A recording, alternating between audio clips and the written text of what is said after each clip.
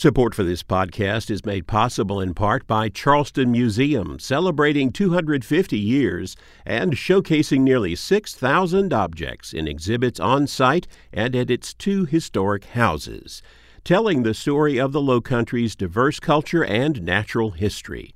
charlestonmuseum.org.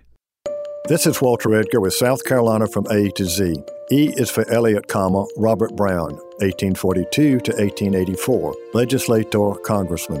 In 1867, Elliott moved from Boston to Charleston, where he accepted a position as an associate editor of a black-owned Republican newspaper, the South Carolina Leader. He entered the political spotlight as a member of the 1868 Constitutional Convention. Elliott won the first of 2 terms in the U.S. House of Representatives. He was the first full-blooded man of color elected to Congress. In Congress, Elliott employed his oratorical skills to condemn the Ku Klux Klan in South Carolina and to champion civil rights for African Americans.